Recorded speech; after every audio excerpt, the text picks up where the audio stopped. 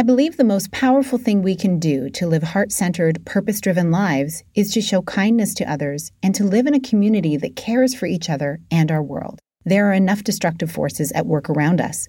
Let's be agents of peace. Hello, and welcome to the Connect Podcast. This show is all about helping you connect to your soul's calling so you can take action on it.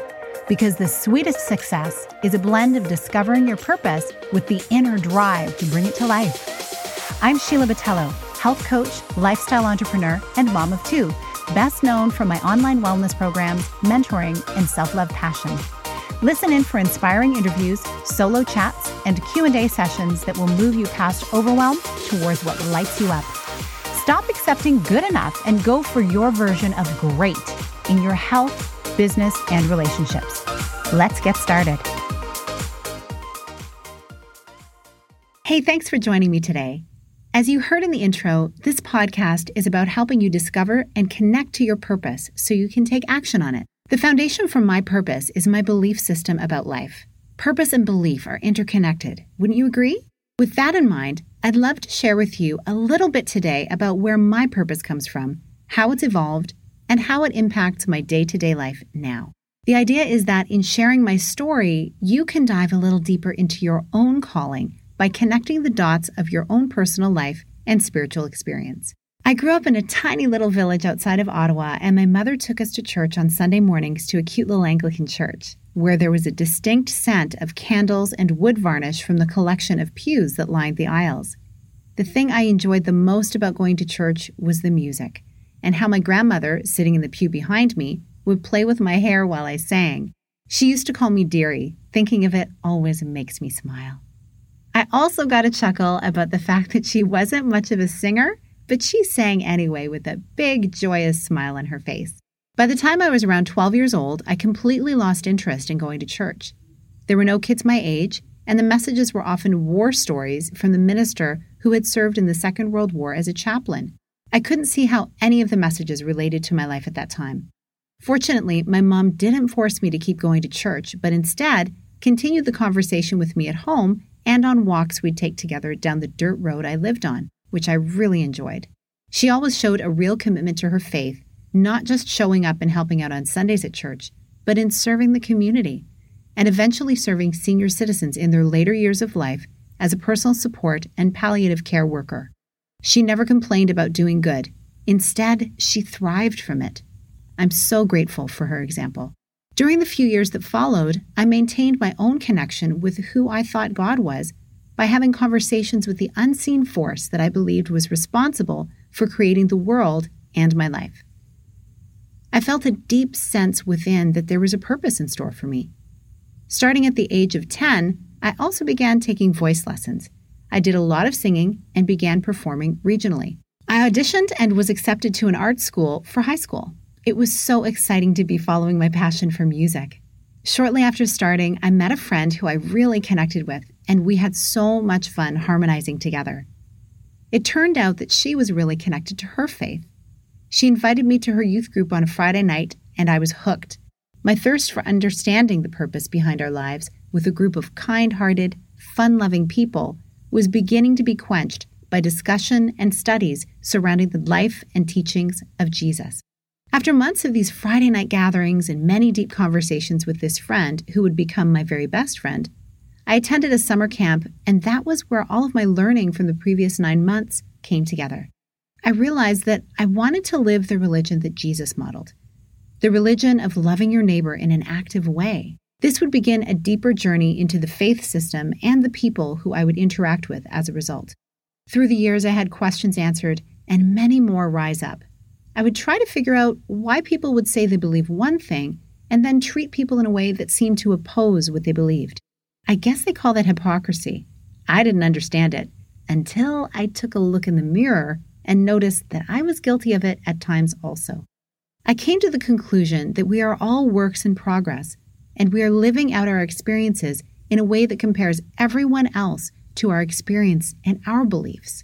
We live in a way that somehow puts us at the center of the universe, where it feels so much easier to make people understand us and want them to believe what we believe, instead of seeking to understand them and allowing them to express themselves authentically.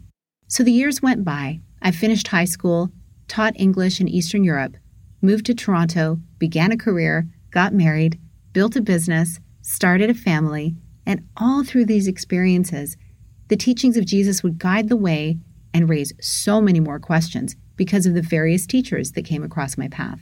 Different cultures and the personal experience of others have always been fascinating to me, and my optimistic outlook tends to see our similarities, even with people who may seem very different. Over the years, as I've studied more about the way so many religions have treated people different from them, and so very badly, including Christianity, I've come to a place where I've not wanted to label myself. In many cultures and in many people's personal experiences, someone saying that they're a Christian sets off a whole cascade of emotions, not all of them positive. However, in my face-to-face conversations with people from all religious and cultural backgrounds, the historical figure of Jesus is one that every person I've talked to has some level of respect for.